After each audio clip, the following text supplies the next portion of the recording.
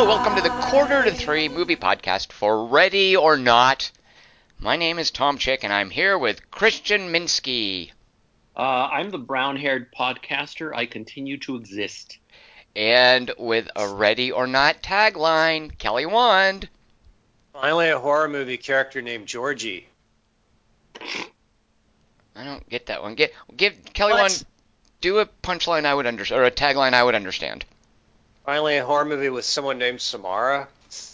Okay, I like that one. That's a little bit of an inside thing. How many people do you think would understand that one? Just us, if that. Is there a third one for a more general audience? This one actually is just for you. I was going to do one for Tom because he's not going to understand the names. Sweet. Ready or Not's actually true of most activities in most games. Yeah, isn't it like if the player's ready? Yeah, okay, I like that. I'd look good on a poster. A technicality explanation. Well, Dingus, what movie is Kelly Wand talking about? Well, That's always the question. This week we saw Ready or Not, a 2019 American horror movie about family shit. It was directed by Matt Bettinelli Olpin, and Tyler Gillett. It was written by Guy Busick and Ryan Murphy. It stars Samara Weaving, Adam Brody, Mark O'Brien, Henry Czerny, Andy McDowell, and Nikki Guadagni. Ready or Not is rated R. What? Come on, it shouldn't be. It should be PG-13. Why would they rate this movie rated R, Dingus? Oh, it's rated R for violence. Bloody images. Oh, yeah, go on. Bloody images. Mm-hmm. Language throughout. Mm-hmm. And some drug use. Kelly Wand, do you concur? Well, that's horseshit. I would say improper uses of a dumbwaiter, not enough kids killed on screen, some smoking, hot blondness.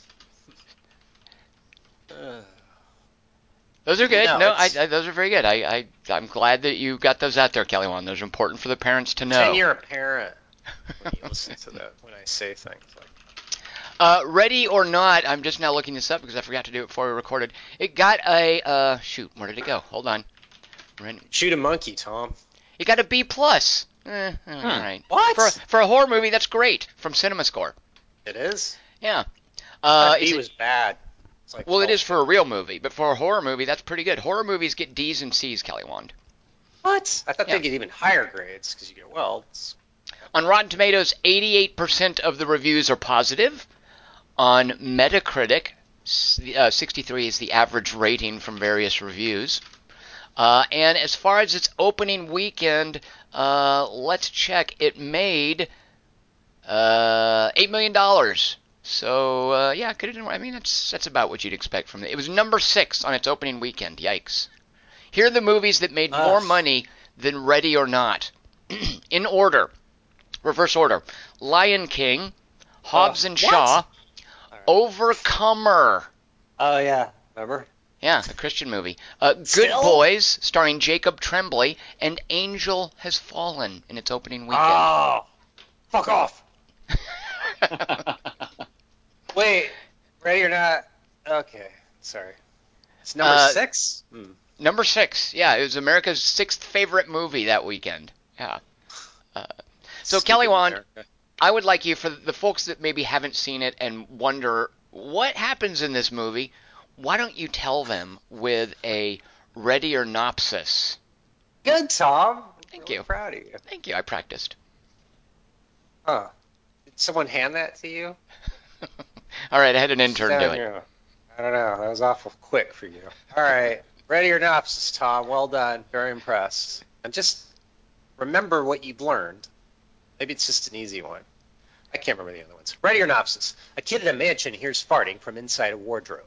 He opens it and a guy in a tuxedo falls out. Beside me, Mr. Glass is all, "Class of Gerard." "Georgie, you gotta help me. They're trying to kill me. The pre-credits extras in here." Some rich people wearing masks come in and shoot the tuxedo guy with crossbows. Beside me, Satan's all, "Wait, what ritual's this?" Some words are all 30 years late, sis. Beside me, Pennywise is all, oh, great, 2 time periods. I'm Samara Weaving. Now your dicks will get hard whenever you look at Elrond. Suck it. You're me boyfriend, Kenny. Let's get married today. Who are you on Halt and Catch Fire? Yes, by the way, my family's weird. I don't care that you're rich, by the way. A dynasty of board game manufacturers. It could happen. I love you for your personality. Yes, by the way, my family's weird. Kenny's relatives say funny things to each other and to Samara. During the wedding ceremony, Samara notices an old woman with upside-down white hair glaring at her from the front row. Kenny, who's the stiff? Oh yeah, I forgot to tell you, my grandma's Grace Jones. As I was saying, I now pronounce you man and wife. Wait, am I a Satanist? Wedding music plays. Later. Hi, Samara, I'm Andy McDowell. Can y'all believe they dubbed this voice when I played Lady Greystoke? Hee-haw! Wow. Kelly Wand, I love that. I think Walton Goggins and Andy McDowell are indistinguishable. That's beautiful. Just find a way to recycle 4 voices. That's my theory. But it's so spot on. no. I mean, that's perfect. I'd never noticed that. Yeah, it's really just a lack of range disguised as callbacks. It works for me. I'll play the dental hygienist student, Ash versus Evil Dead, and the babysitter, and Elrond. Samar, bring Kenny back to us. We miss how he chases down the wounded. Beside me, Hillary Swanks all, I can't understand a word she's saying. Where's she from? Beside me, that conservative guy, David Frum, sighs irritably. Late, sis. Kenny, let's consummate our love, starting with oral. While you're in there, maybe look for me wedding ring. I had a bidet mishap. By the way, honey, tonight at dinner we have a tradition where you have to draw a card and play a game. Like 4 on the floor in succession. Check it out, my game face. At dinner. Once upon... Oh, God. Oh, excuse me. Eek in my throat. I'm 62% Danny Houston. Back in the 1800s, my great-grandfather hung out with an old man or the devil who gave him this magic box. It's also a deck of cards with the names of other games on them. That's why we're rich. So every time one of us marries, the new member has to draw a card and play the game it says on it. Only one of them is cinematic. A fat person's all, I drew cold sup. Beside it, Mr. Glass is all, classic Satan. I was a squid herder. I was an arcane abjurist and made mage weave bags for strangers to keep other mage weave bags in. This movie is rip-off of Running Man, only with different color wedding dress. I'm Adam Brody. I was on the OC. I nailed Rachel Bilson on the show and in RL, and then she made Jumper. And I made Jennifer's body. Beside me, Rachel Bilson's all, yay, plot! Do I have to win? Nope, unless it's hiding. Well, or if you're the Cylon. Also, we all die at dawn. You know what? Let's see what you draw first. All right, here I go. Oh, I feel lucky. The name of this movie's Undefeated Samara Character. I got hide and seek. Why is everyone but Grace Jones looking sad? Damn it, honey. I told you to get better at cards. The dad's all, okay, I'll stand over here and count to 100, and we'll turn the security cameras off, just the way great-grandfather used to play. Although he did like to leave them on for Old Maid. Actually, instead of me counting, I'm going to play an old record. This song's about the same length. Ready or not, hide and seek. Ready or not, it's like peekaboo chic. Ready or not doesn't really rhyme with 1920s song. Ready or not, something top hat. Prohibition, mustard gas, flappers and sassafras. Clarabout, Theta Bar, Valentino's mascara. Cthulhu and Fitzgerald hanging from a clock. Lloyd Harold. Influenza and Hemingway, Fatty Arbuckle, not gay, Chaplin and Keaton, KKK so brazen about cheating, Dynamite's the cure for insanity, oh the humanity, Babe Ruth had a wife and lost her, let's give Wings the first Oscar. Woodrow Wilson and Lindbergh, baby, they shoot horses, don't they? 1920s song. Excellent, Kelly Wand. Bravo. So grab a crossbow and hail Satan. Let's kill Samara. Hers is shaven. This is the end, thank God, of Kelly's 1920s song. Beside me, Satan's all, the 1820s version's even stupid.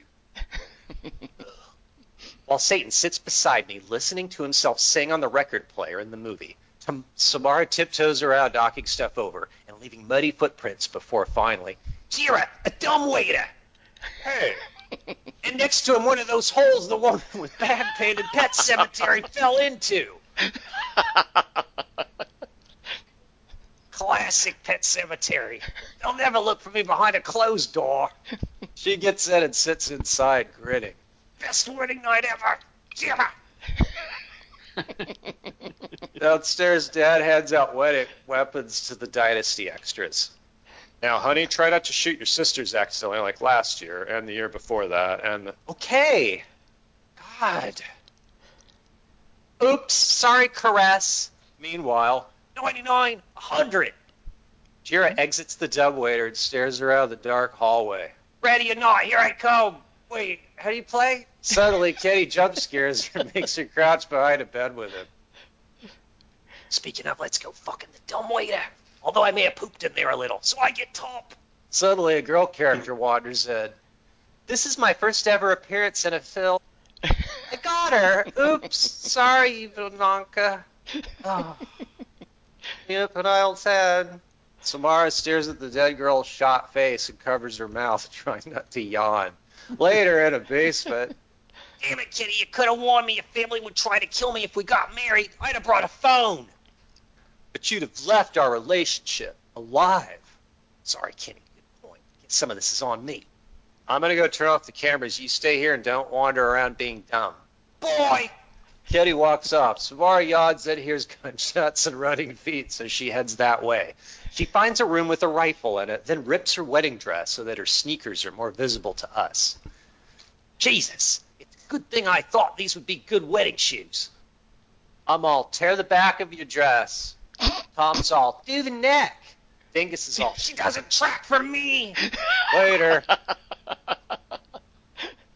Damn it, Tiffany, you shot Alexis. You're actually an awesome shot, you just aim at the wrong person. Meanwhile, Adam Brody walks into a room with Samara crouching in the middle of it in plain view. He starts making brandy. My character's motivations are complicated, so I'll give you a 10-second head start. She's in the study! Samara accidentally decapitates a lady of the dumbwaiter, then runs into a kitchen with a Bad News Bears enthusiast butler in it, making a sandwich. Points the rifle at him. Those bullets are fake! Oh, I dreamed a Vikander movie came out last night, and I was writing Vikander. That was just in my dream, Tom. Because I watched Man from U.N.C.L.E. on the plane. You also have to put them into the gun first, or as it's known, loading. Samara tries to open a door. That knob is also fake, as is my affection for the Bad News Bears. Except for the Japan one. Classic Tony Curtis. She spills red makeup on his face, runs off giggling and raving. Meanwhile, Kenny accidentally breaks all the cameras, so the much older, weaker characters cuff him to a bed. He starts whittling through the bedpost with the cuff chain while they stare and fail to notice. Meanwhile, breaker, this is Samara Weaving. My uncle was in Priscilla, Queen of the Desert with Patrick Swayze. The owner of this car said to try to murder me. Oh, you're not the owner of a car? Okay. Turning it off by remote. Now, this is a common feature rich people's vehicles now have. Please remain in there and wait to be murdered, then arrested. One moment, I have another call. Yes, Mr. Butler. Fuck off!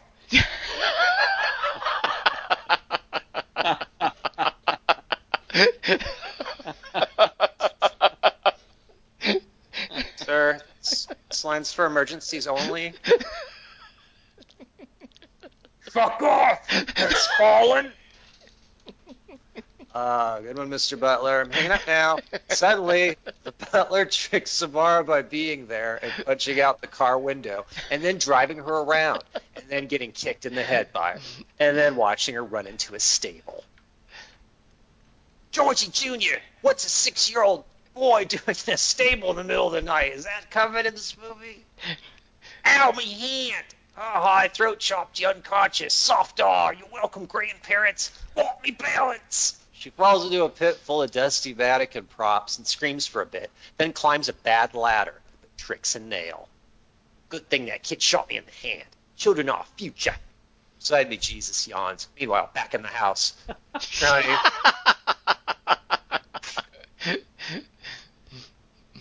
Here, honey, try a crossbow. An Asian maid runs in.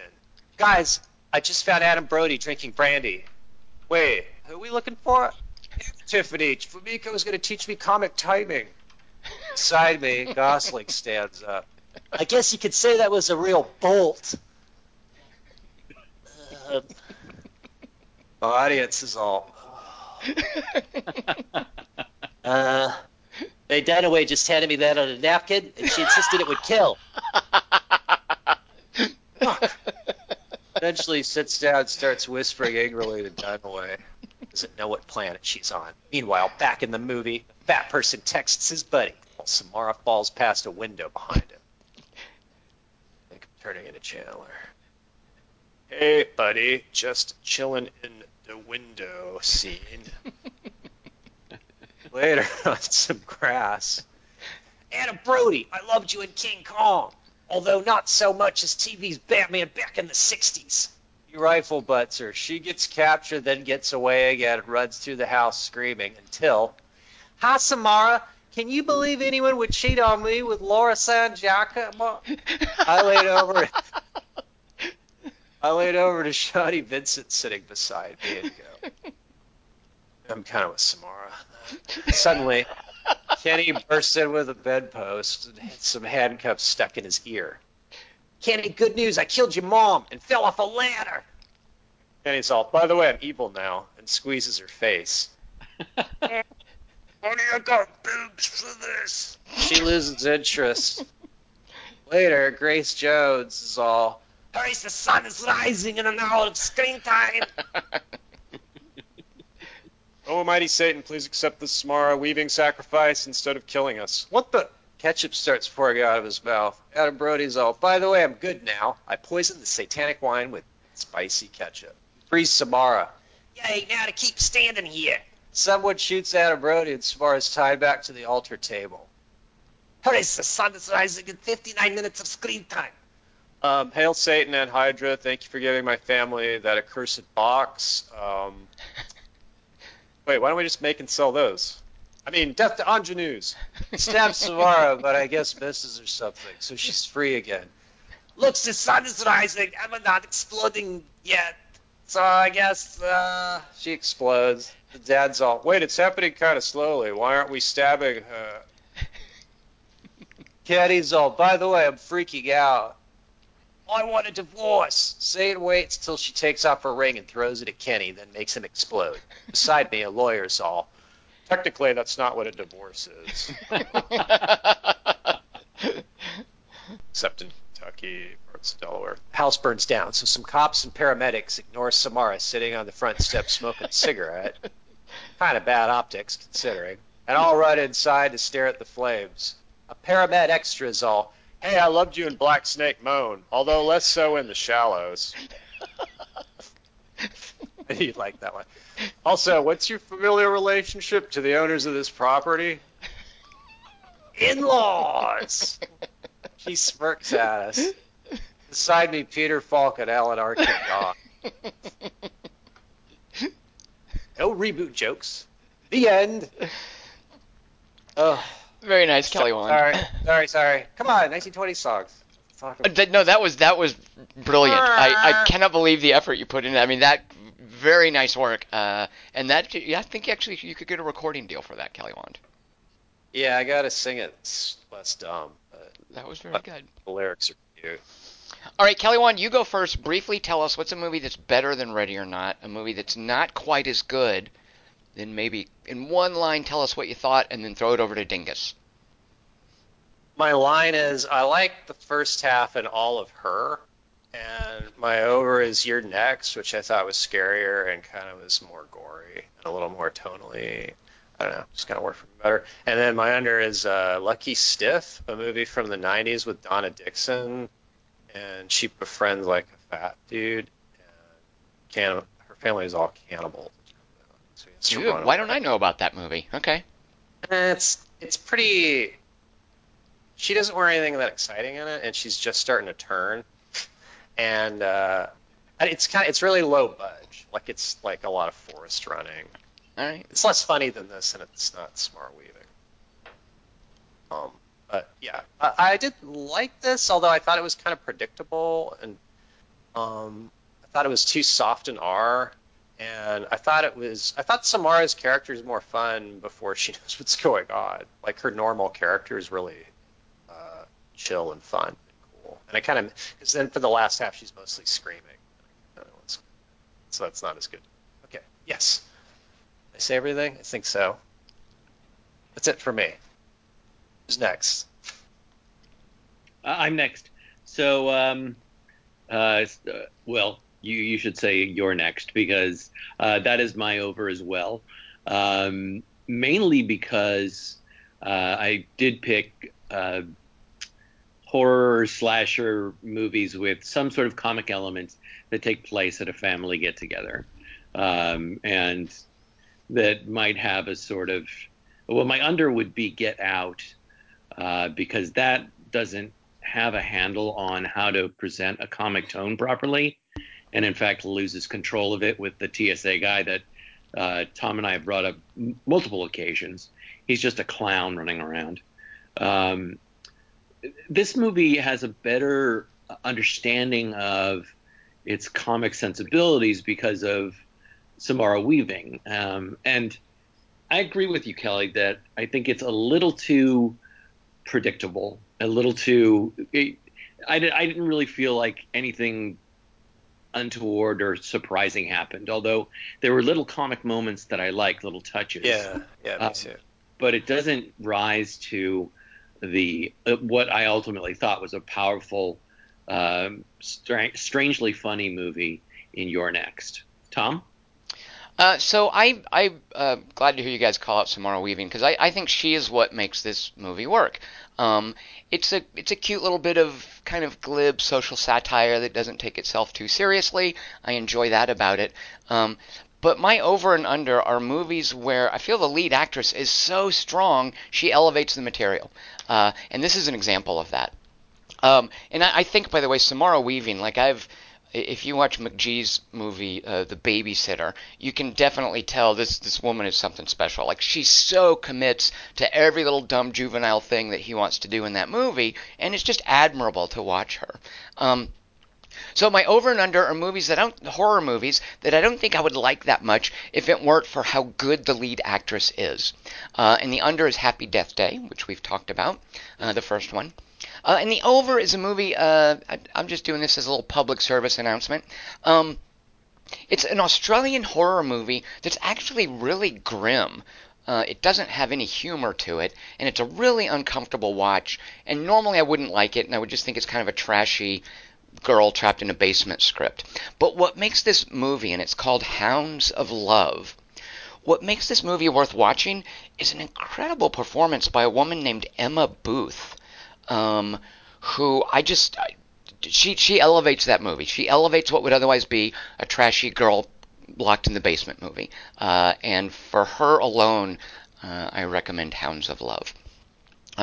Samara Weaving, I think there's this concept in horror movies of a scream queen. And a lot of times I think this term is used fast and loose to just describe a horror movie that has a female lead. Like Jamie Lee Curtis is referenced as a scream queen a lot, and I don't really think.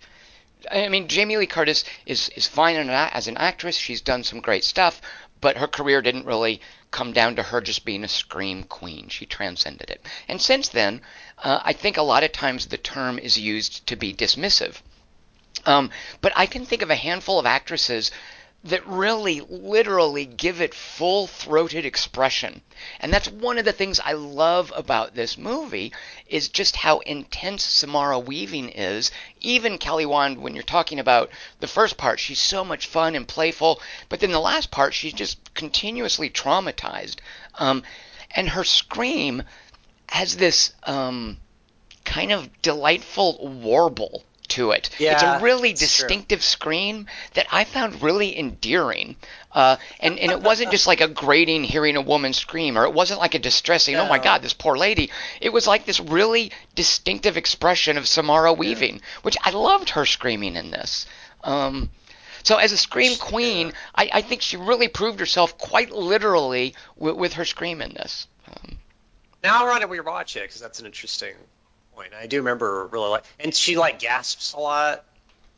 Oh, the whole physicality of her performance, even in the early parts. Like, she's such an physically expressive, like those big, beautiful eyes, and with her face, and with these little Yeah. gestures.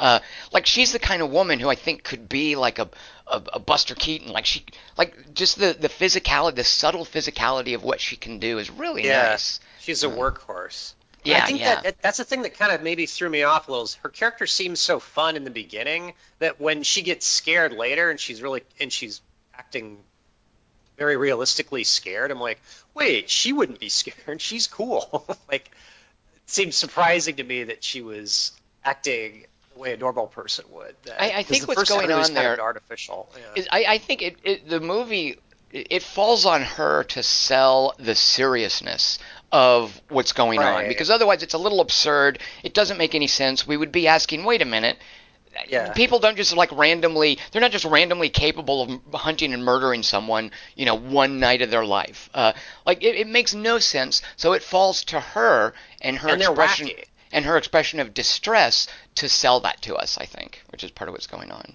Yeah. Yeah, and she's good at it. But I missed her little one-liners and her fun. I don't know. She Yeah, seemed like yeah. she'd be fun to date. Like I was kind of jealous of him. Like, oh. But it is one of those movies where it's like you're and kind of like your next. I thought this too. I always think this is like you're marrying into a family of murderers and you don't notice it, and that the person you're about to marry is a murderer. Really. Well, You I would don't. know. I don't think Like, that's the case because none of them have any of the he's recovering. except for the aunt. I don't. And Henry Czerny, had any of them participated in a hide and seek before? Yeah, the very first scene. Well, the little boys. I mean, they were traumatized by it. I'm talking about participating in the sense of like being a full participant Grandma. and help. Like there hadn't been one since then. Well, Andy McDowell. that's claimed by Andy McDowell, but Right. Daniel says, well, Servants are into it. Daniel says, and then I heard about cousins who had this happen, and I mean, it's this. He gives this list of this going on directly after saying this never happens. I think the movie's a little confused about that, to be honest. But my point is, it's never something that they have done. It's not something that anybody in the movie besides Henry Czerny and what's the aunt's name? Grandma. Well, Nikki Gaudagny is the actress's name, and she's a lot of fun too, by the way. And Yeah, I loved she's it. the chick from Cube. I don't know if you realize that, Oh. which is it's really cool, like watching her just do this really fun Such part. way different. And I think she's a stage actress too. But anyway, my point, Dingus, is it's Great definitely face. implausible that these people can suddenly just for once in their life be ruthless hunters. And that's what I'm Well, saying. That's why I really admire what Samara Weaving is doing and why she sells the movie. Without her convinced of the stakes, expressing the stakes, being scared and reacting to what's really kind of silly in a fearful manner, I don't think this would have worked nearly as well because you're calling it confusion, Dingus, but I really think it's just a simple, straightforward script. Like it's not trying to be anything sophisticated that or makes sense. exactly or make sense. Yeah. But there's a lot of jokes. I mean, it's a wacky comedy. Oh, yeah, Like yeah. the family's doing a lot of jokes, but she's funnier than they are. But I did love Grandma, the cube lady, and Well, just even the visual gag of giving her a battle axe, because a battle axe is what you call a really determined, mean old lady. Yeah. And I think that's just a cute gimmick of a physical gag is giving the battle axe a battle axe. Like I think the movie is that Like the movie is just that much more invested in the comedy of what it's doing than anything Right. honestly horrific. Yeah. As opposed to Near Next, where Barbara Crampton, you feel really bad for her character. But I Well, didn't feel bad for anyone in this movie. exactly. Your Next is, I think, and it's a great comparison. I mean, these movies are a great sort of study in contrast. Like Adam Wingard is really wanting us to invest in the dread and caring for the characters before letting us off the hook and letting us know that we're watching a comedy. And I think this movie, from the get-go, you kind of know, wait a minute, you're being a little cutesy. Are you going to be a There's comedy jokes. instead of a horror Yeah. movie? Yeah, exactly. And they're good jokes, some of them. I did like what Digga said. I did like a lot of comic touches. Yeah, yeah. But I was really pissed off that the kid explodes off screen. That fucking annoyed the shit out of me. Come on, what? He shot her in the hand. Fuck that kid. Well, she What are we, did. lame? This is an R-rated movie. What are you talking? Why are you skipping on that? You've set up this family to make me look. You're selling me these explosions. De Palma wouldn't have not shown that. I don't think. I mean, I think Can't the show idea. exploding kids anymore in an R-rated They're- movie. they're- What they're kind of sick blood- they're- culture are we? Their What? viscera showers into the room. What more do you want? I want to see it like we do every other explosion. Well, we don't see their You can do mother's a lot. explosion either. She shepherds him out of the room. Yeah. I have the same complaint. No, but we see That's plenty of people bullshit. explode. Come on, it's not soft. I just think it's. Maybe you're right. Maybe it can't explode kids on screen, but. Then you shouldn't. Either you do it or don't do it. Get off the pot or shit. I want to see it. If you're gonna go there, let me see it. Let me Well, we see get the to fucking see it. movie. We get to see it with everybody else. He's mixing it up. I mean, that's fine. Nah, he's not mixing it up at random. He's mixing up the one. Oh, I can't believe it's totally been set up as a villain. Come on, RoboCop 2. Yeah, I think that he's doing that on purpose. I think he's messing with you. Me specifically, maybe. You specifically. By the way, Chris Markinson thought that the aunt, who for me, I thought she was given a different name by each character.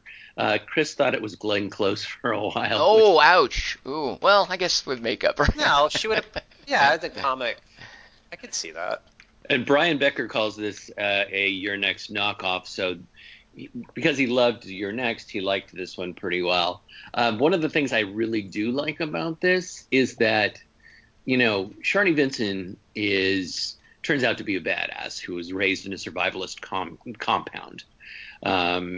She's got all of these abilities and the ability to make a Home Alone horror movie, basically. Yeah, Right. And he's like, I've never seen you act like this.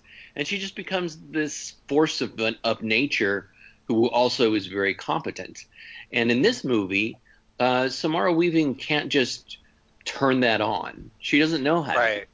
Prop bullets. She doesn't know. I got a little frustrated with, and I guess the movie's doing this on purpose, but, Tom, you bring up Scream Queens. She's making so much noise so much of the time that everybody could find her easily. I mean, she does a number of things that drive me crazy, like never picking up a gun or dropping the one used gun next to somebody she thinks she might have killed, never really killing somebody until a certain point, never getting a weapon, just running around. I mean, I can imagine going through that type of thing and immediately trying to get a weapon. But Well, that's what she does, isn't it?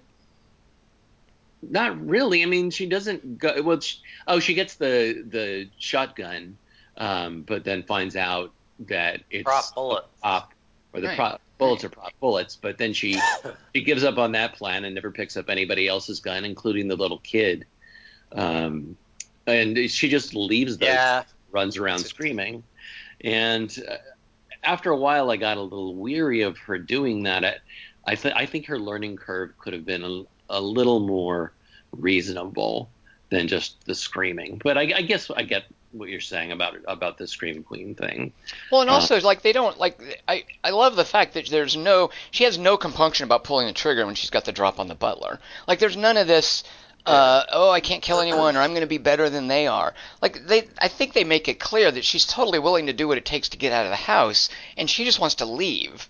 Like, she's not interested in murdering anyone. She just wants to get out of there. She just wants to leave the house, I think. But I don't know the space well enough. Like when she gets out, there's cars on the highway, but they still find her. Which, by the way, that's another example of just her tremendous vocalization, is her yelling that string of insults at the rich car that Yeah. drove off. Like, this woman, I don't know if she's like a singer or she's got some breath control thing going, but man, what awesome vocal work. Yeah, and but- I Yeah. too love that scream because it sounds almost tribal. That warbling Yeah, scream. there's like an ululation to it almost, right? Right. Exactly, yeah. But And I she's skinny. She's like I like that. I agree with you, Kelly, that I think they miss a tremendous opportunity to make the house more of a character. There are loving shots of dark hallways where they hold silverware and glassware, apparently, and a couple of rooms. But I think they could have done a lot more with the geography of the house and played with it more, especially How since many servants are there? 3, especially- just the 3, and they established that early on. the 3 All servants right. and the butler. Especially given that this is a game of hide and seek. And, there must be hundreds of places to hide in that house. And that she only basically uses one of them and then just creeps around for the rest of the movie is, I think, a little disappointing. I think that you could play with that more. Yeah. I just think Right. the house could have been more of a character. And then 'Cause when she's in the basement, and then she gets caught upstairs in the study later. Like she's gotten back that far. She's backtracked all the way back up to the top of the house before leaving. So But try to that's find kind of a out. nitpick. I mean, I couldn't tell, like, well, where exactly is the security room as related to where he sends her to the kitchen, and then he just watches her flounder about for a little bit in the kitchen without going to her. He just watches. Yeah, Uh, they don't care. It doesn't. They didn't care. Like the filmmakers were just like, this is funny. We'll do it like this. And sometimes they were right. So did you They- get to watch Southland, Kelly Wand? No. Okay, Shit. Dingus, you That's watched why I had it Southland. written down. Sorry. Yes, I watched Southbound.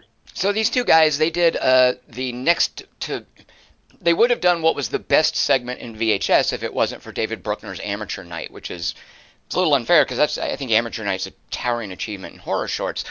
But if Amateur Night had not been part of VHS, the two guys that did Ready or Not would have done the best segment in VHS, which is the last one about the Halloween party. But then they did the bookends for a horror anthology called Southbound, which, Kelly, it's too bad you didn't see it, because Dingus, you got to see it. What are your thoughts about what they did with Southbound? Southbound feels about halfway through felt like the lower class version of this movie, in a way. Well, they and- just did the bookends, though. They did the parts with the guys being stalked by the things out in the desert. Like that was their part. The middle parts were other directors. But I didn't realize that watching it. Ah. Watching it the first time and having all the Satan crap and the masks and a couple other things that the two of them rely upon in this movie are also in Southbound, just with a lower class of character. And I was just slow as far as understanding that it was an anthology, because as we talked about, it's not marked off. It's just handed off. It's a handoff anthology is what I put in my notes, because it just moves on to like an intersection, and then we take that branch of the highway, and the movie becomes about another character all of a sudden. And I kind of liked that, rather than the screen going black and there being a title card. And I thought, boy, this really feels like an anthology, but it's not presented as an anthology. And then at the end, you see different directors credited for different sequences in the movie. I actually liked some of Southbound, and I do like the book ending and how it sort of ties everything together. I don't know. Some of the hospital stuff was a little much for me. But that wasn't them at all, though. That had nothing to do with them. Yeah. But I didn't know that again at the time. So I think that they've really proven themselves with the short form, and this kind of had the hallmarks of new directors given a feature film and not quite yet being entirely comfortable with that format. In that I think there were some structural issues. You guys complain about the use of the house a bit. I can understand that. But considering how like if you think of this as their first feature film, I think they did a great job. Yeah. And they also, considering too that it's nothing like their shorts. Like it has a completely Right. different tone than what they did in VHS and in Southbound, and I love their contributions to those. I think it's pretty laudable that they were able to take completely different kind of material and to express it as well as they did in this movie. I thought, but I certainly think that the movie shows great craft. yeah. And that's why I'm a little bit loath to say it's a little by the numbers, because I don't expect you to, as an artist, to seek originality for originality's sake. But if you're going to do something like this, I expect you to at least bring something of a fresh voice to it, which I think they do. And I think that there is a fair amount of craft here. They wrote it, right? No, they didn't. And I also want to point out, again, public service announcement. The Ryan Murphy who worked on this is not the Ryan Murphy who folks might know from American Horror Story. That was one of the things that confused me. Oh. Oh. But no, they didn't write it. This is another script. I don't think the other guys. Yeah, I don't. Because I the didn't. dialogue, Mhm. yeah. I think, like, to me, the reason I don't like the movie more is because the opening's so strong, and I loved how the characters are interacting. And I even know it's going to happen, but it kind of gets more into logistics. It becomes more like Aliens. Like, how do we kill these things? Well, I love how she, Develops.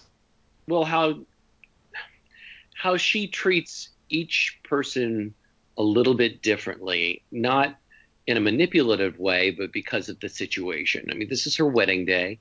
She's very nervous for obvious reasons, Wants to fit in. Yeah. not just because it's her wedding day, but also because she feels like the family hates her. At the very She's super begin- sympathetic. We really like her. Yeah. at the very beginning, she's casual with her husband to be, poking fun about different things. They have a nice little relationship going on there, and then she's totally earnest with Andy McDowell about wanting to have about wanting to be part of a family, and I believed that. And then right before that, before the wedding, she's really confused by the aunt and why that woman is staring at her like she looks like a turkey leg in a Bugs Bunny cartoon. I mean, I love the way that Samara Weaving is able to take in these different characters and react to them in very pure and interesting ways that are different for each character, but it's still true to her. Yeah. Those other two siblings who aren't in the movie that much, but they're kind of like snidey to her. Like, I liked their chat too. You mean the coked up woman and her husband? No, Yeah. the coked up woman was Adam Brody's wife. Right. But then there was the what you called the pissy fat with guy, it? the guy that got stuck with the crossbow, and his wife. Or did you mean Charity, the one who immediately was ready to sell her soul? I got a couple sisters mixed up. I mean, they But no, definitely. I like Charity. Charity's good. Yeah, they got a lot of mileage out of the different kinds of characters that were involved in Yeah. the hunt, with different degrees of willingness and eagerness to it, different amounts of ruthlessness. I like the fat guy. Like, he doesn't even care. Right. It's just so dismissive. And I like about the it. daughter. I love that the daughter was shooting all the people. That was That's hilarious, right? That's She's sick. yelling about she has no idea what she's doing, which she doesn't. Yeah. Yeah. yeah. And again, There's that's a an thing, example too of its predictability. But I think it's kind of a strength. Like, you know that there are three maids, and when one of them dies and the second one dies, like, you're waiting for the third one to die, and you know there's a gag coming, and the twist is, oh, Samara Weaving kills her on accident. Yeah. So I think that's an example where, yeah, it's kind of predictable, and I think even the ending is pretty predictable, where you know something supernatural is going to happen, you just don't know how. Well, and the characters telegraph it by, hey, nothing happened. Right, exactly. Yeah, and so I don't think it's supposed to be so much a surprise as No. as look how we're gonna. Yeah, you get to guess how we're gonna do this. Like, how do you think we're gonna do it? And then they just have everybody pop like a blood squib. Except the kid. They popped, and their viscera flew into all over the place. Kelly, one smaller buckets of viscera. Except the kid. I loved. My favorite shot was when Kenny or whatever. Oh, that His guy's name was from Connor. Catch Fire. Connor, sorry. Explodes, and there's a reaction shot of her just getting splattered with his blood, and she's just kind of enjoying it. Like, Oh, right. Which again is not. expressions. Which again, I think too, is it gets at how the movie is not being super serious. Like at that point, after everything she's been through, she's like super cool. Like her character now knows she's in a comedy. I think. Yeah, Well, whose eyes will look awesomest surrounded by blood? Samara Weaving's. Right. she literally starts giggling at that point. It's Yeah. so absurd. One of my favorite moments, and this speaks, I think, slightly to your point about the sly social commentary of this, is when Emily, I think it's Emily, who's the fuck up sister, shoots the second maid through the mouth with a crossbow. Yeah. I love her reaction, which is, why does this keep happening to me? She's annoyed at fate. And everybody's like, there, dear, it's not your fault. That's probably part of Satan's, like, that's the real reason he wanted to do it. I just love, why does this keep happening to me? Through no fault of my own, being totally coked up. I do want to, just a real quick brief correction, is I don't necessarily think this is sly social satire thing. It's like I think it's very superficial as far as like its social message, and I don't think it's trying to be anything deep, but I wouldn't necessarily characterize it as sly. I think this whole thing about The Purge wishes it was, but just this whole thing about rich people are jerks and they're evil. Like I don't think there's much to this. That didn't exist before. Well, I do like the little reversals, like we all deserve to die. My kids don't. And then the kids, they do. I shot the lady. Why'd you do that? Well, that's what you guys were doing. Right. She's like, I'm you. Yeah, I don't know. I like to see kids explode in movies. Doesn't happen often. All right, especially in Ready or Not. What? It depends on the movie, Dingus. I'm not talking about Hurt Locker, but yeah, something. Especially a kid that's been set up as a hand shooter. Here's my nitpick. So there's a machine that prints a new card every time. Why not have a deck of cards and you draw one? Like, what? Huh? No, I like that. No, it should be a deck of cards. It should be a deck of cards, and you shuffle it and you draw one, and you know that that's in there. No, Satan has to make the game. They're like board game makers. It has to be some kind of like board games come with decks of cards.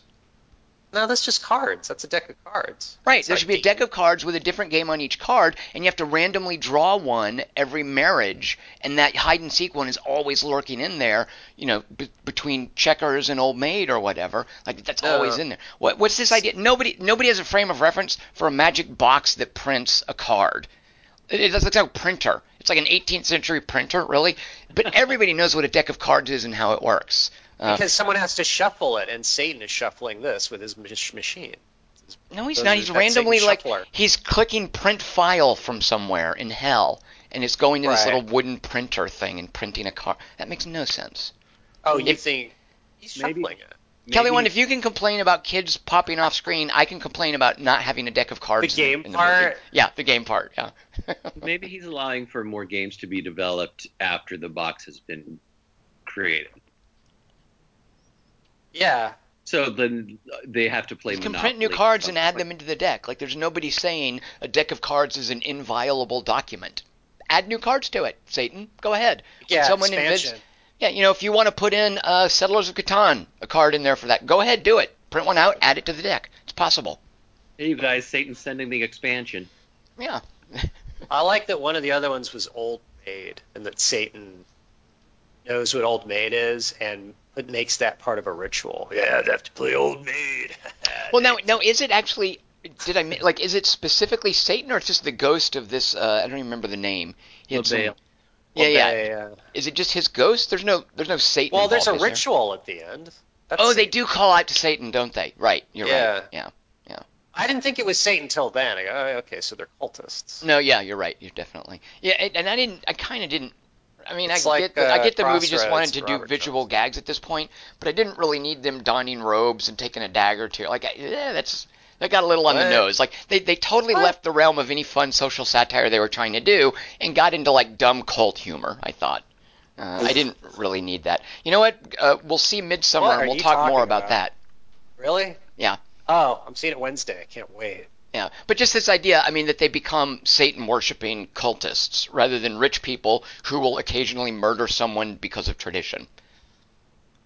I like that you consider that a bad visual gag as opposed to Well, a just simple like, one. It's an easy one. It's like low, like it's kind of out of left field. Is suddenly they're putting on robes with um, hoods and taking daggers to stab tied up women. no, I think they Really? need it because you need a ritual to explain demonic explosion in the next scene. You need to go, Why oh, not? see, I it's mean, okay, supernatural stuff. fair enough, fair enough. But And then you go, oh look, and then when they kind of lamely go, oh look, it's not real. We're supposed to go, oh, they're just dumbasses who believe in stupid cults. Like we're supposed to think, oh, see, they're just crazy people in capes. Like the capes are even it's part of their ridiculous foolishness. I mean, I guess what I'm No, saying it's is real.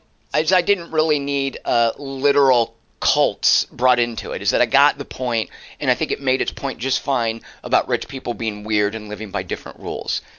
To literally invoke cults was just a bit on the nose for me. I'm okay with it. It It's all fine. well, it also kind of I'll give it's like I know you didn't like the box, but I did. But like it kind of undercuts the box coolness. Like Right, exactly. there's something you don't see. Like like this family is unusual. And then when they are wearing capes at the end, it's like, oh, they are. Exactly. Yeah, you've got a simple message and a sort of a simple concept, and when you throw more traditional things into it, I think it can sort of muddy it up a little bit. And you know, similarly, like the the joke about Justin taking the call in the car, like that kind of humor. I was like, nah, That's I Get don't know Out that I humor. need customer service humor in there. No, especially when she would just say, "Why would I have you call the police if I'm stealing this car? Go ahead. Call the police Yeah. and have them chase me. I don't care." But it is I'd one of those rather things where you've got to figure out like why someone doesn't just call 911. I mean, movies have to go to such torturous lengths to keep someone from dialing 911.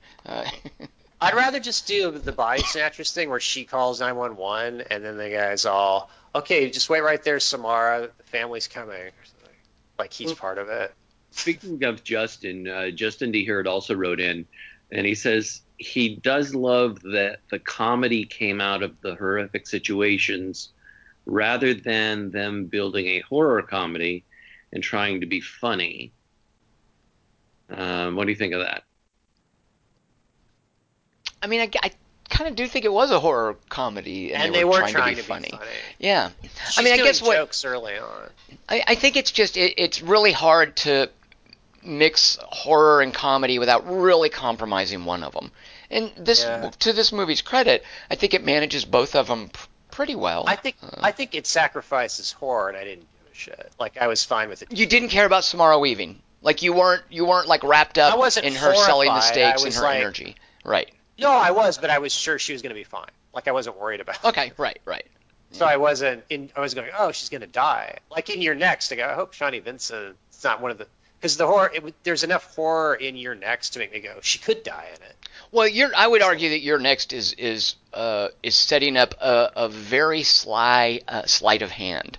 Like your next is all about a reversal, I think, and there's no such reversal like that in this movie. Yeah.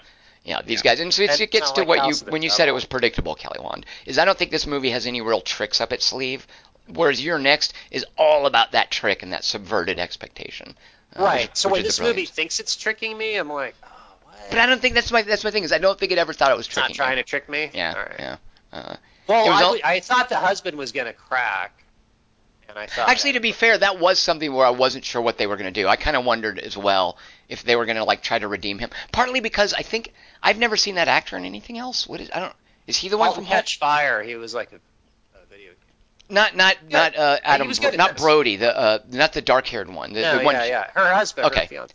because the casting of that guy, Tom because Renton. I'd never seen him, like a lot of times when you cast someone, you know whether or not they're going to be a villain. Like what was that thing we saw with I knew Danny I'd Houston? seen him. Yeah. So just because I didn't know this guy and I didn't know how he normally gets cast, and he was just doing a great job of just being the sympathetic, nice guy husband, I was a little surprised when he turned and thought it was going to be a fake out and he was going to turn back. So that kind of kept me guessing a little. Well, also, too, the reason he didn't tell her was he goes, "You would have left," and she's kind of moved by it. I go, okay, so it's this kind of movie. Right. Which is That at true, the too. end- Like, who's going to marry someone who has that in their family? Yeah.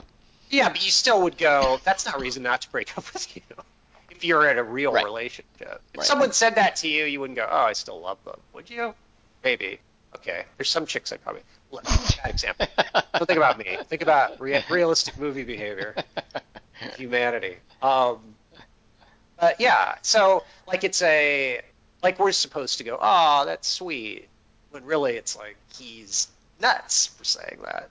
Yeah, you can't. If I told you would have left and broke it up, so I had to risk your death. That's what he's telling her, that she's moved on. Which, So, by the way, if it had been it's a comedy.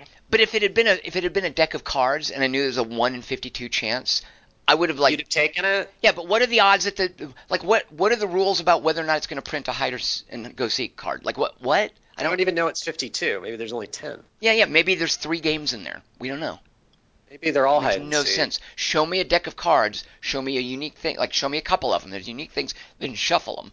Do that. Also, too, hide and seek's the only one where there's a rule. So nothing happens most of the time, but then there's one thing in the deck that where Yep. you have to do something or you all explode by dawn. Yep. Like there's a condition for the one card. Well, no, I think that if they don't play the Just other do that games, every year. if they don't play the other games, they'll explode. But the thing about hide and seek is they sort of arbitrarily have to kill the person who's hiding. Like that's what seems a little weird. But they do have to play. If they hadn't played Old Maid with the fat son-in-law, they would have exploded. Right. It's just to that win. was the easy one to do. That's another. But if they could just play and not kill her. Or just like murder her right there in the room, like just instantly Yeah. as soon as she draws that, everybody take aim. Like I don't know. I think it would have made more sense if you had to win, and just all the other characters had gotten easier games. Like it seems weird that the one game is like you either win or you die. But as if you get chess or Old Maid or any of the other 50 cards, Kelly Wand, it's like Drag Me it. to Hell. Who can understand ancient curses? Justin Alongside the girl in Drag Me to Hell deserved her fate. I think the movie kind of did too, right? Maybe. Yeah. Yeah. No, yeah. It's like fuck you, bitch. One thing I'd never happens. seen before, I always appreciate this in a horror movie, is a bullet wound being used that way. Ugh. Grim stuff. Yeah. I'd never seen that before, didn't expect it. It was like, okay, she's hanging by her fingertips, now what? Somebody's going to save her. Nope, nobody saves her, the bullet hole. It's like, ouch. It was resourceful. It was it was resourceful on the movie's part, and on her part, yeah. And it was one of those things that makes you, like, wince. So, nicely done, movie. Yeah. Tenacity is enough to make you root for someone, usually.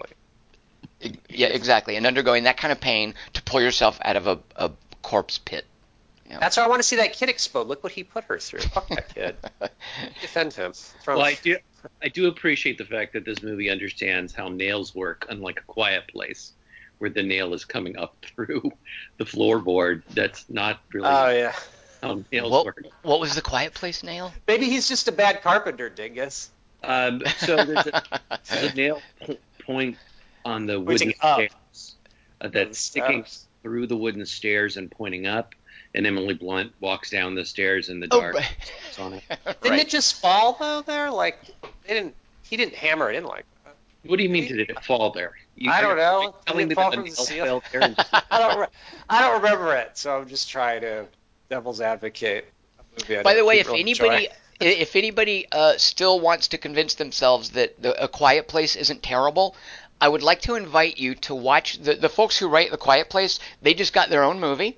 It's called Haunt, and before you champion Quiet Place, I'd like you to go see that and tell me what you think.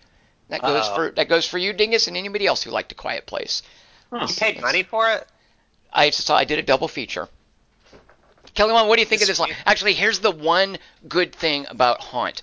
Kelly Wand, well, I've tipped my hand. Is this good writing or bad writing? You tipped it before this. Go on. No, I was going to do a good writing or bad writing thing, but I think I love it. I love good writing, bad writing. Okay, Please. so in Haunt, so Haunt, it's the guys that wrote Quiet Place for Jim Krasinski. they wrote their own script about a haunted house that a bunch of dumb millennials go to, and whoa, there's creepy people in the haunted house, like a Halloween haunted house, and there's like a fun thing, and there's creepy people in there who murder the kids. It's really dumb. It's terrible. But So it's not haunted. It's not haunted. It's just got inhabited by freaks in it, murderers. murderous freaks. Early on, the lead actress, she's traumatized because she's in an abusive relationship.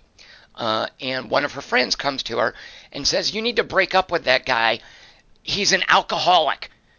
And the protagonist says, "No, he's not an alcoholic. He's not. He means well." And the friend says to her, "He's an alcoholic, and you know how I know he's an alcoholic? Because he's an alcoholic."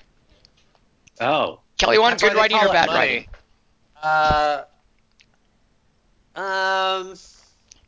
I actually liked It's that so- line. It's yeah, the more I it's the think about it, the better it seems. yeah, it's the last thing. It's in the first 10 minutes of Haunt. It's the last good thing that happens in the movie. Just so you know, spoiler. Oh. So Well, it's a good line. I had to think about it, but I like that when I do it, so I Right, should like right. it when other people do it. Having to think about stuff. you you- jerks! Yeah. you were talking about that goat pit, Yes. when you were talking about the nail.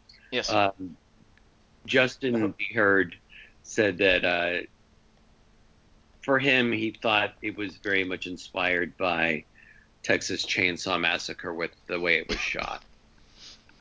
I don't know Texas Chainsaw Massacre very well. The original? He just says Texas Chainsaw Massacre. no, but Kelly, one, nobody's saying those words without saying the Michael Bay version. Michael Bay one doesn't mean the original. Everyone means the original when they say that. I think you can assume. I just want to remind everyone that that thing exists every chance I get. He also doesn't know what part of her body she's scratching or opening up when she's squeezing through the gate. Oh, it's her back, I think. Because you later, I do like how I Yeah. love the imagery of the just blood-stained bride. Like that, like that's such a fun Yeah. juxtaposition, and I really like how they play with that. With her at first tearing the hem off, and then putting on her sneakers, and then tearing the sleeve off. Like, Julia Roberts. yeah, not nearly as Get it? extreme, but yeah. Pretend there's blood in Runaway Bride. I guess Right. is my joke. Yeah, Well, if that was a horror movie. Chris I know. Markson agrees with you, Tom, because he says he liked how the dress transformed into a deep red by the end of the movie. Yeah, exactly. It always looks good. Yeah, blood looks good on a white dress in movies. I mean, it's like horses. There's actually Sure a thing. famous opera called Lucia di Lammermoor, which is all about a woman coming out. I think it's her wedding in a bloody. Actually, it's a nightgown, but it's like a white bloody nightgown. It's like a famous opera scene. But this whole idea of something symbolizing the purity of a woman being spattered with blood after a violent episode, like that's a great horror movie trope, I think. Yeah. Oh, wedding, greatest day of my life. And then you always go, oh, is it on the cake too? Did you say on the cake or the cape? Cake. There's no cape at a wedding. There's a Yeah, what's veil. that long thing that the bride has trailing behind her? It's a cape. train. It No, it's a cape. says just married on it. It has tin cans on it. So the thing is, Marketson, Brian Becker, Justin D. Hurd, they saw it, were into it, Yeah. right? To varying degrees, Justin absolutely loved it. Chris really enjoyed it. And Brian Becker is more of a champion of You're Next and liked this just fine.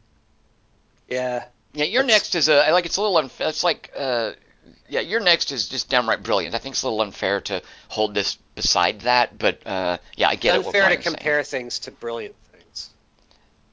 Exactly. Yeah, that's like That's right. Tom's thesis. Right. Yeah, I agree with you because I like things that make me want to like them. And this movie wants my good opinion. So Well, thank it- you. it- As opposed to Hobbs and Shaw, which didn't care what I thought of. It also gets at something that I've mentioned many times before, and this is totally on me. I own this, but so many horror movies are so bad that when you see Yeah. a good one, you really root for it. And this, We this is a keep good one. going. Yeah. Yeah, because you and I will both watch total shitty horror movies. Exactly. Right. And it's always all about hoping that one of Addiction. them's going to be maybe not horrible, but best case scenario is as fun Yeah. as something like Ready or Not. Yeah. Or a Pterodose. They can't all they can't all be Your Next. And maybe they shouldn't be. Maybe it's like the Charms and Lucky Charms, where we need the oat parts to get to enjoy the marshmallows. And Kelly Wand, so- well put. Well put. If every horror movie was at Terrados, it wouldn't taste special. Exactly. Fuck. So Kelly. ready or not? Any? Am I missing anything? Let's tell them what we're gonna watch next week. Oh my god. Kelly, want to explain to the listeners? My voice is going. Tell them what we're gonna watch next week and how they can participate. Well, I was going to say Midsummer, but Tom says we're all going to do Rambo: Last Blood. Woo! Which I guess is a movie. I haven't seen a preview for it, and that means there isn't one because I saw a shitload of previews when I was in LA. And First of all, stop doing that. And second of all, I don't care anymore. What's it going to spoil? What's going to happen? Star Wars 9? I don't care. How much did you know about Ready or Not going in? Because I guarantee you, Dingus and I didn't know. Oh, you didn't like know the premise? No, I didn't. Oh, good. See, wasn't it more awesome discovering that rather than being told it before you went in? Yeah, but I saw a preview for Midsummer, and it told me just enough to make me want to see it. I know. Yeah. We'll have a Midsummer episode and talk more about that. Yeah. But in the meantime, we're going to do a far more important movie and probably a far more commercially lucrative movie. Let's do Last Blood. Maybe not. We'll find out. If you see Last Blood, send your thoughts to 3x3 at quarter-to-3.com by midnight Pacific on September 22nd. We'll read those on the air. And in the meantime, be thinking about scenes where children are tucked into bed. It's a staple of a lot of movies. What are some notable ones? Let us know at 3x3 at quarter-to-3.com. Get those to us by September 29th, midnight Pacific, and we'll include those in our 3x3 episode. So I am Tom Chick. I've been here with Christian Molzinski. It's Christian Morosky. And Kelly Wand. Ready or Not was how I felt when I married to the Kennedy.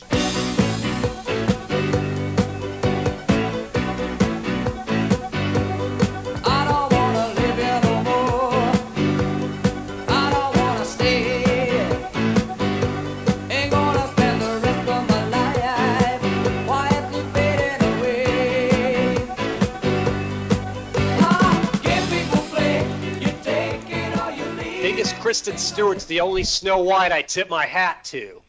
I know you like her because your first names are similar. I'd prefer that we be more capable and prepared than lucky. Observation, reflection, faith, and determination. In this way, we may navigate the path as it unfolds before us. All right, and we have, 8 more recharge cycles to go before we get to Oragai 6? Is that a question, sir? Yes, Walter, that's a question. That is correct. Dingus, I miss your scent on me from when we were at the second Hobbit movie and the spiders killed what's-his-face. Kelly, I'm so proud of you.